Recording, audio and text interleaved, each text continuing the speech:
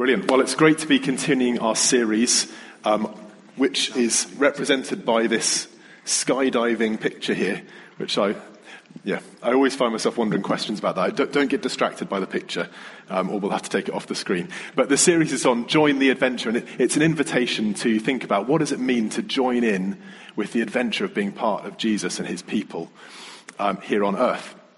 So we're looking at some of the basic tenets of Christian faith and also some of the questions that people ask when they're new to the faith. And today we're going to be looking at the question that's often called assurance. So assurance is a statement that's designed to encourage or perhaps to inspire confidence. I don't know if you have any moments when you've needed a word of assurance. There's something of a legend in Caroline's family because they like to go on on holiday to the Lake District, and they used to go there all the time, actually. And Caroline's dad is one of these people for whom the footpath is less of a guide and more of a launch pad. And he's particularly drawn to anything which you're not really supposed to do. And there was one particular incident which it started with a scramble through a gap in a wall, and then over a couple of gates with no trespassing on them. And finally, at a point when Caroline was gradually sliding down a very steep, slippery scree slope, she called out, "I'm going to die!" And it was at that point that I think your dad decided he really needed to step in and get you down there. And you did make it down, didn't you? So there we go. It was okay in the end. But that bit of assurance needed in that moment. And actually, it is at times when we think about life and death, being more serious here, that this kind of question comes up.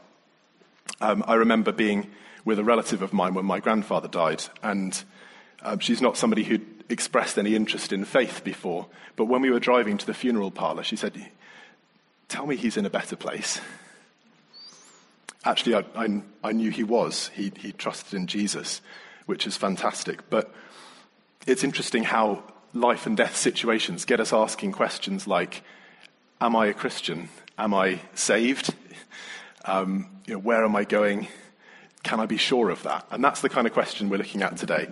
So in particular, we have this sort of presenting question: how do I know that I'm a Christian? And just before we, I had a nice picture of Buttermere for you, just to get us thinking. There we go. Those slopes there, slipping gradually down those slopes there. There we go. It's this question of how can I be sure I'm a Christian? This symbol here was one of the earliest symbols of the church. It's the chi and the rho, which in Greek is the first two letters of the word Christ. And the word Christian can mean an awful lot of things these days, can't it? We still sometimes hear people talking about us being a Christian country, although I think that's probably a misnomer these days. But then it can also be used to mean, I was brought up going to the C of E church at Christmas and Easter, or it can be something that's very deeply personal to us. So rather than really answer the question of, am I a Christian, which can be interpreted so many different ways, I want to split it apart into two different things, two different other questions that we can ask. One of which is, am I saved? And I'll explain that in a second. And the other one is, am I a disciple? And disciple was actually the word that most of the early believers used when they were talking about each other. Either disciple or believer are the words that you find most commonly in the book of Acts, rather than Christian. The word Christian appears first in Antioch, when people are starting to realize this is not just another fringe sect of Judaism, but this actually has its own sort of life and identity. But it was probably used pejoratively, at least to start with, these little Christs. So we're going to start off looking at one of the first instances in which people in the New Testament ask, can I be saved, or how can I be saved? And we're going to look at what that saving means. And this is Pentecost and Peter preaching to the crowd. So if you've got your Bibles with you, could you turn to Acts 2? We're going to read a good chunk of Acts 2.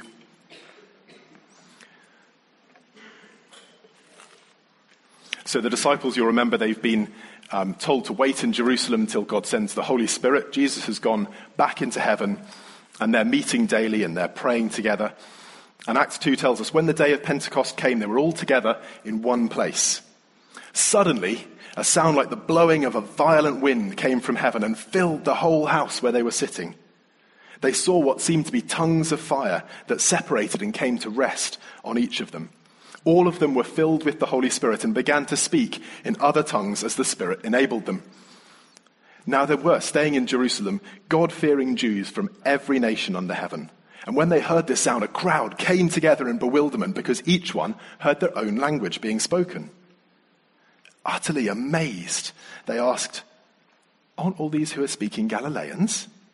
Then how is it that each of us hears in our own native language? Parthians, Medes, Elamites, residents of Mesopotamia, Judea, Cappadocia, Pontus, Asia, Phrygia, Pamphylia, Egypt, and the parts of Libya near Cyrene.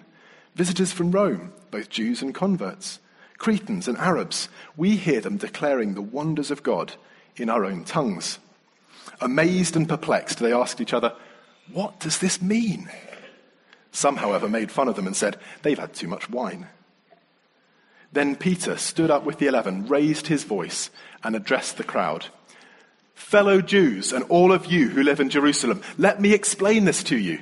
Listen carefully to what I say. These people aren't drunk, as you suppose. It's only 9 a.m.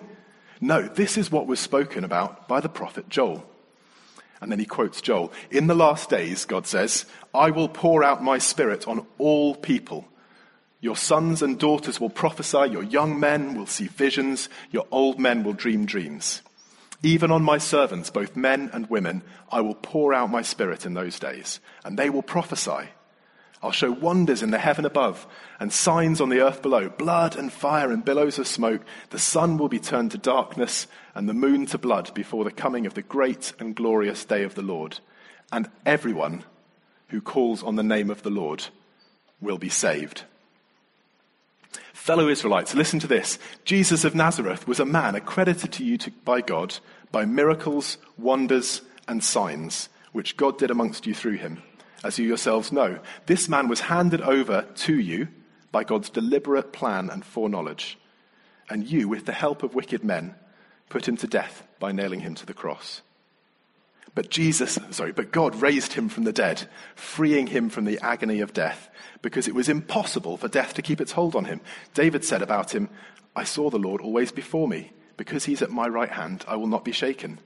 Therefore my heart is glad and my tongue rejoices. My body also will rest in hope, because you will not abandon me to the realm of the dead. You will not let your Holy One see decay. You have made known to me the paths of life. You will fill me with joy in your presence." Peter goes on, "Fellow Israelites, I can tell you confidently that the patriarch David died and was buried, and his tomb is here to this day. But he was a prophet and knew that God had promised him on oath that he would place one of his descendants on the throne. Seeing what was to come, he spoke of the resurrection of the Messiah, that he was not abandoned to the realm of the dead, nor did his body see decay. God has raised this Jesus to life, and we are all witnesses of it. Exalted to the right hand of God, he has received from the Father the promised Holy Spirit, and has poured out now what you see and hear. For David didn't ascend to heaven, and yet he said, 'The Lord said to my Lord, sit at my right hand until I make your enemies a footstool for your feet.' Therefore, let all Israel be assured of this. God has made this Jesus, who you crucified, both Lord and Messiah." When the people heard this, they were cut to the heart and said to Peter and the other apostles, "Brothers, what shall we do?" And Peter replied, "Repent and be baptized, every one of you, in the name of Jesus Christ for the forgiveness of your sins, and you will receive the gift of the Holy Spirit."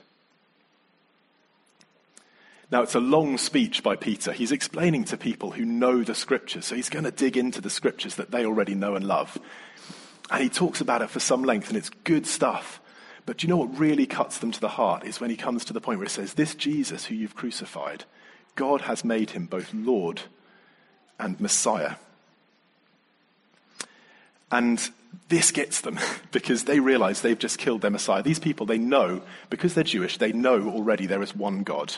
And they know that he's coming to judge the world. In fact, the Messiah was seen as the divine instrument of judgment. This king was going to come and put everything right, deal with the enemies of God, bring in the kingdom of God in which everything would be put straight. And they've just killed him. And they suddenly realize we're on the wrong side of God's judgment. We thought we were on the right side, but we're on the wrong side. And that's why they call out, "What do I need to do? What do we need to do?" It's an experience that many of us have had, I think, realizing suddenly that actually, we might have thought we were okay. No, We've made mistakes. We've done wrong things. We're on the wrong side of the judgment of God. And we need to be saved from it. And that is where we get this phrase of being saved. It is about our status before God and his throne. It's our status when it comes to the day of judgment. And he must really have wanted them to have it, because he really makes it pretty easy. If you think about mistakes that the Israelites made before, when they rejected God's plan to go into the promised land, they wandered in the desert for 40 years. When they continued to disobey God in the promised land, he sent them into exile in Babylon. And here they say, look, we've just realized we've crucified the Messiah. And Peter says to them, believe and be baptized for repentance of sin. He's made it really, really easy for them. He's given them a really simple way to do this. It's like he wants them to do it, isn't it? In fact, elsewhere, Paul says it's like God standing there with his hands out saying, come on, take it, take it. He says, God's held out his hands all day long to a stubborn people. God wants us to be saved, and he has made it remarkably easy to do so. I had a friend who was a medical student when I was a student here, and she went and did a placement in sub-Saharan Africa. It might even have been South Africa, if I think about it. And she worked in an HIV clinic there. And she came back absolutely distraught about one thing. And obviously the whole situation is traumatic. A lot of these people coming through with very little hope. But she said the worst thing was that the government was making these antiretroviral drugs available for free. And they were publicizing it. They were saying, come along, get tested, get your free antiretrovirals. We want you to get better. And a lot of people didn't come because they thought that the government was trying to poison them and get rid of them. And so they didn't trust the injections and the tests, and they wouldn't come and receive the treatment that would have saved their lives. And here were these people dying from this horrible disease when there was a free offer if they'd only take it. And what they needed was to trust. And I'm not saying there wasn't perhaps reason to distrust sometimes, but they needed to trust the government enough to take what was freely offered. This is what God is saying here. He's saying, look, there is a free offer of being saved from God's judgment. Will you take it? All you have to do is trust me enough to take hold of it. As the apostles explain this in different ways throughout the Bible, it comes out in slightly different forms. But some of them are, in Romans, Paul says, if you confess with your mouth that Jesus is Lord and believe in your heart that God raised him from the dead, you'll be saved. That's that sense that we have to trust that Jesus is able to do this.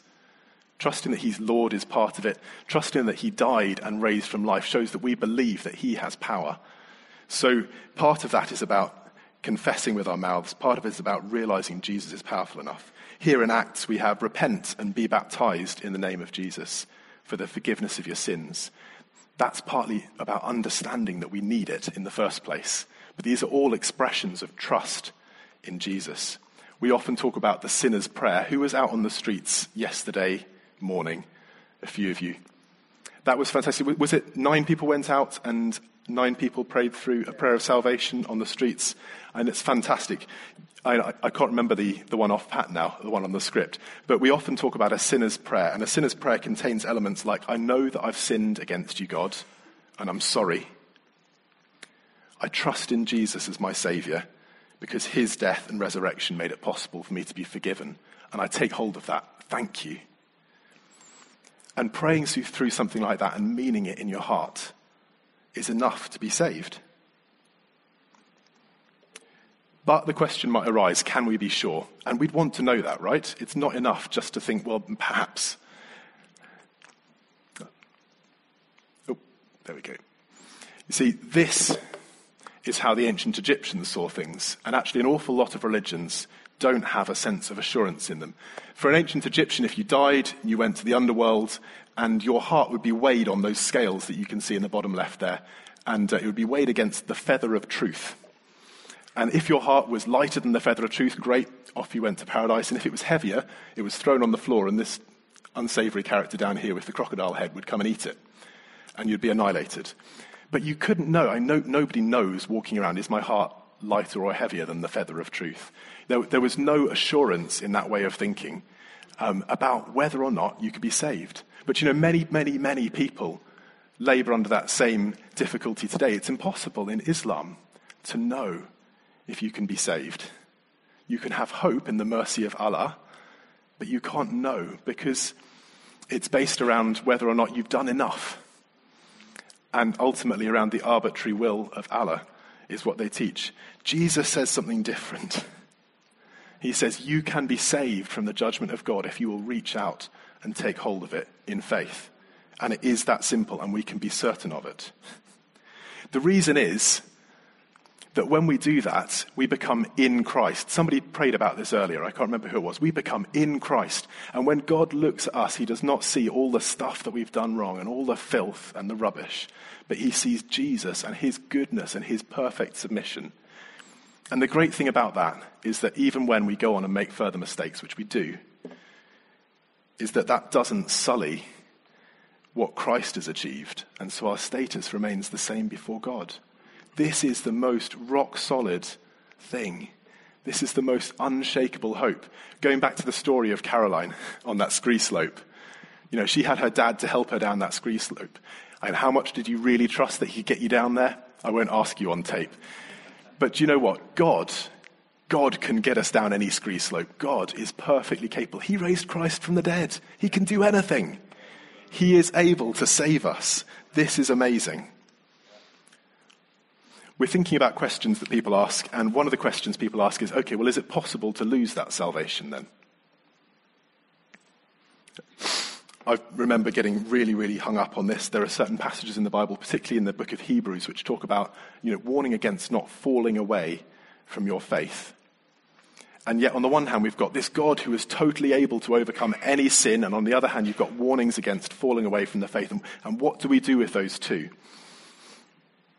Well, I want to suggest to you just a couple of things. One is that there is a state of turning and walking away entirely from Jesus and totally rejecting him. If you like, it's that free gift that you've offered. It's not just sort of being a bit unsure if that's good enough, but it's throwing it on the floor and walking away. And there is that state that we can be in of just totally rejecting any hope that Jesus will save us. I think that is what the Bible says calls into question our salvation. The good news in that is that if we want salvation, then we've trusted in Jesus, we've got it. It is that state of throwing it on the floor and walking away and saying, I'm having no part in this Jesus, that calls that into question. But the second thing I want to say is that a lot of these passages talk about not persisting in sinning. And there is a hardening of our hearts if we go on deliberately sinning. There's a hardening that goes on, which is more likely to lead us into that state of throwing away what God has given us. The sin itself is not what keeps us from trusting in Jesus, but there is a state of heart in which we can harden ourselves and harden ourselves and harden ourselves to the point where we no longer value our salvation and we walk away from it. So anybody who's earnestly trusting in Jesus can be saved, even if they've been unfaithful in the past. And obviously we have Peter, who denies 3 times that he knows Jesus, and yet Jesus reinstates him. There's a really helpful passage, actually, in the book of 2 Timothy, where Paul just digs into this a bit. And it sounds initially contradictory, and I think it makes sense in the framework I've just said. Paul says, here is a trustworthy saying, if we died with him, we will also live with him.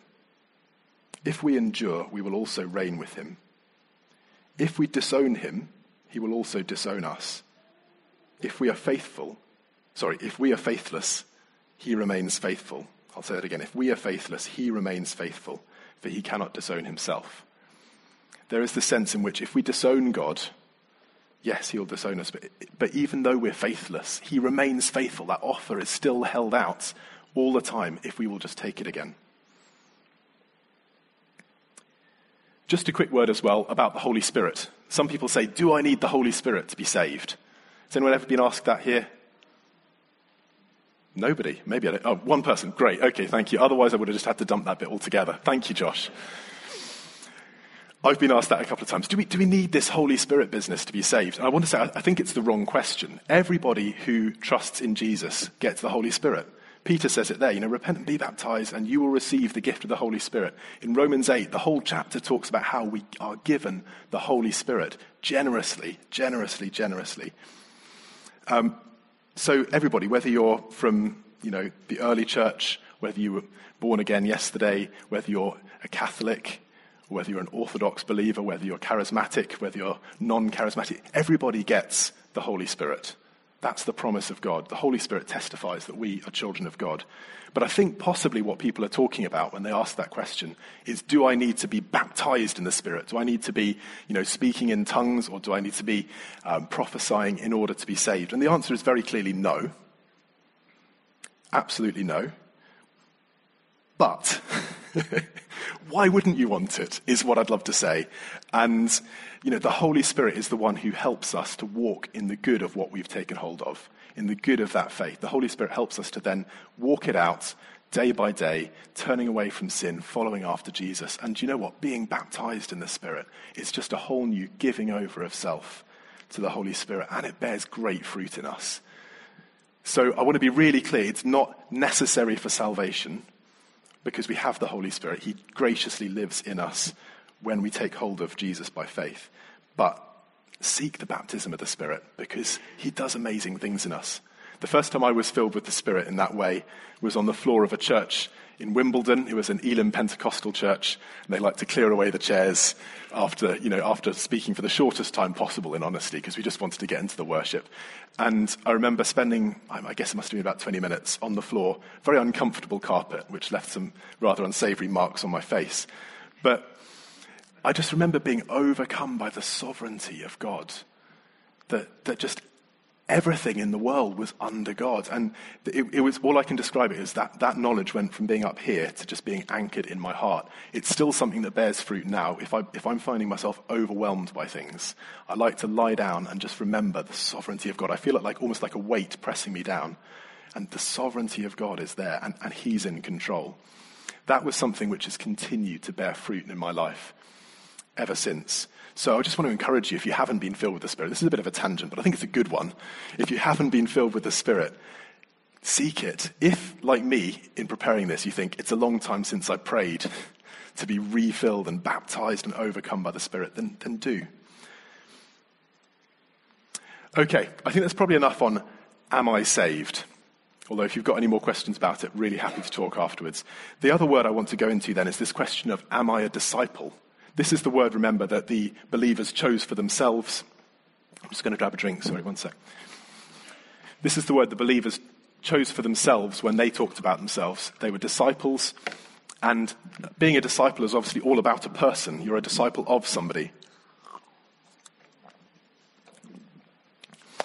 And Peter, the archetypal disciple, if you like, describes it a bit like this, being a disciple. This is in 1 Peter chapter 3.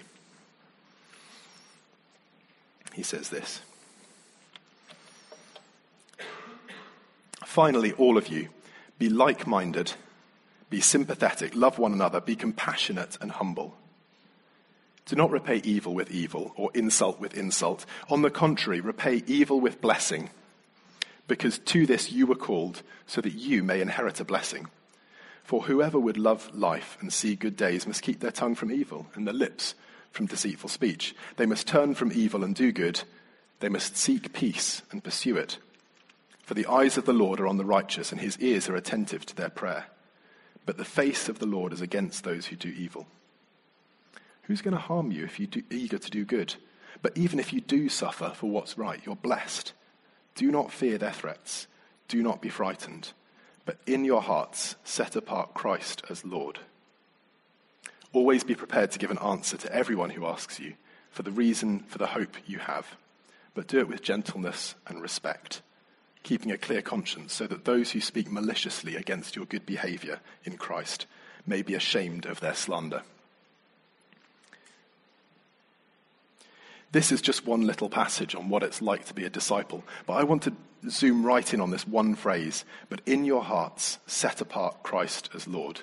If you've got the new NIV, it probably says in your hearts, revere Christ as Lord.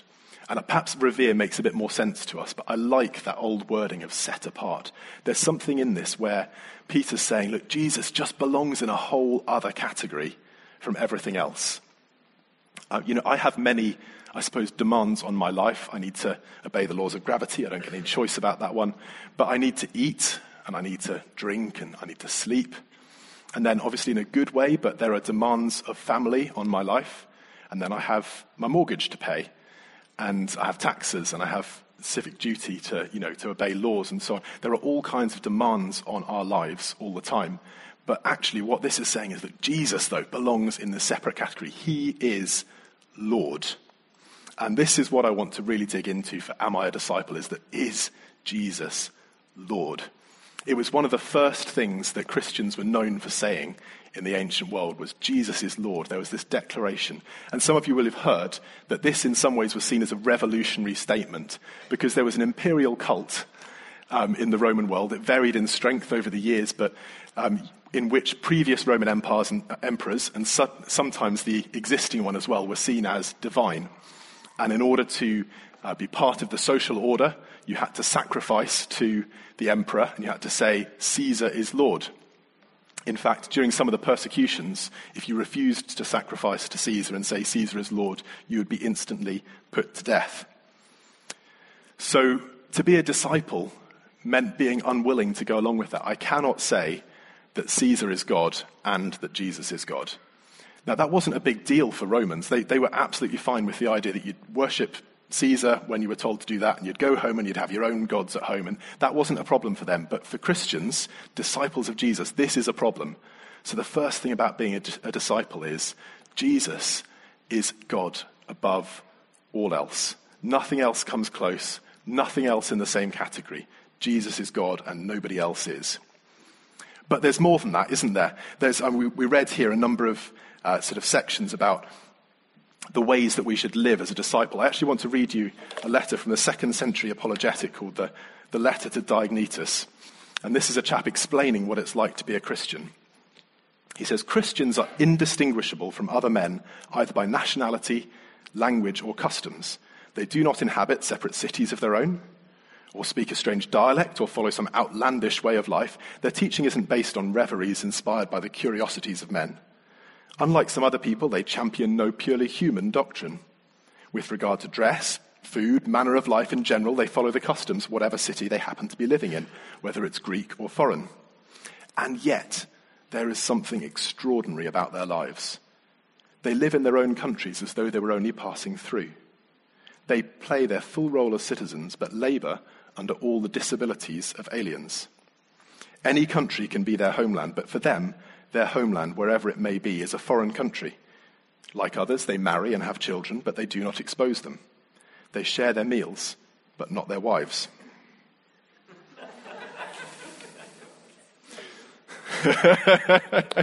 Thank you for confirming that, Graham. But seriously, this is touching every possible section of their lives. When they say, I'm a disciple, it's a decision that every part of their lives comes under Jesus' lordship. There's their ethics there. There was this reference to they have children, but they don't expose them. Many of you will know there was a horrible practice at the time in that part of the world where if you had unwanted children, you would leave them, abandon them, normally on a rubbish dump outside the city, and they would be left there to die. Obviously, it was totally unpalatable to those who followed Jesus for that to happen. In fact, they actually were known for going out and taking these abandoned children and raising them themselves. It touched their sex lives. It says here they don't share their wives, but to be honest, promiscuity was the least that was going on in the Roman world at the time. There were some really horrific things involving, grown men kidnapping young boys and corrupting them, and that being seen as a noble thing. It was some horrible stuff that went on.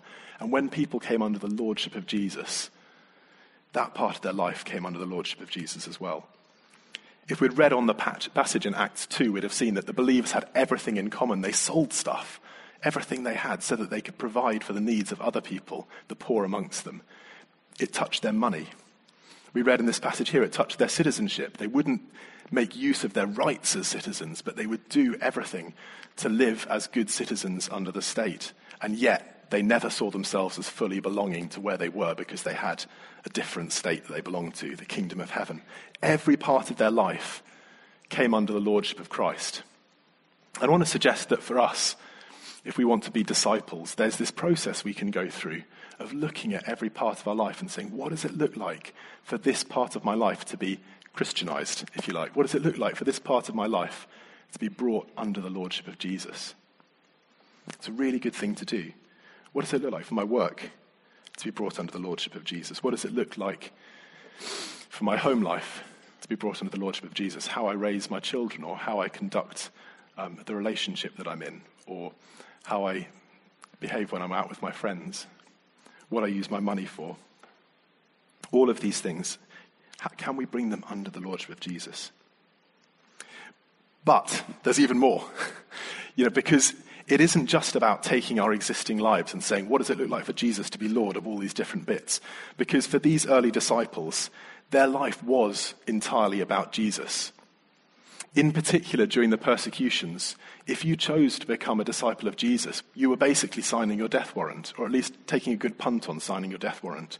You were saying nothing else matters as much as this, and my entire life is going to be defined by my following of Jesus. And I want to say this is a step beyond Christianizing every part of our life. This is a step beyond saying, I want to make sure that every part of my life comes under the lordship of Jesus. This is almost like a wipe back to nothing and say, what does God want for my life? And how am I going to fit all these other things underneath that? Basically, how can I form my life around the kingdom of God? I hope I'm explaining clearly the distinction between that. I think it can be quite easy for us to make our own plan and our own life and then say, but I want all these bits to be Christian bits. But there's something more of saying, but what if my entire life is about Jesus? So I want to finish with a challenge, really. And it's one that I'm speaking to myself.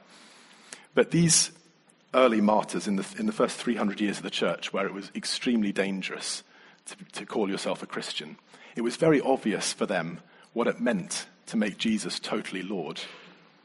There was a very clear process of just submitting everything that you cared about to the lordship of Jesus, because you knew that everything apart from that could be taken away from you, just like that.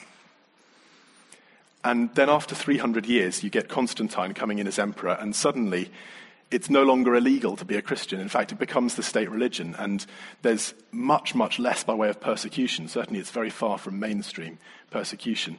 And the church kind of looks around and they go, we have to redefine what it means to make Jesus Lord, because martyrdom just isn't something that's happening anymore. Being willing to give up your life is not something that's very often demanded of us.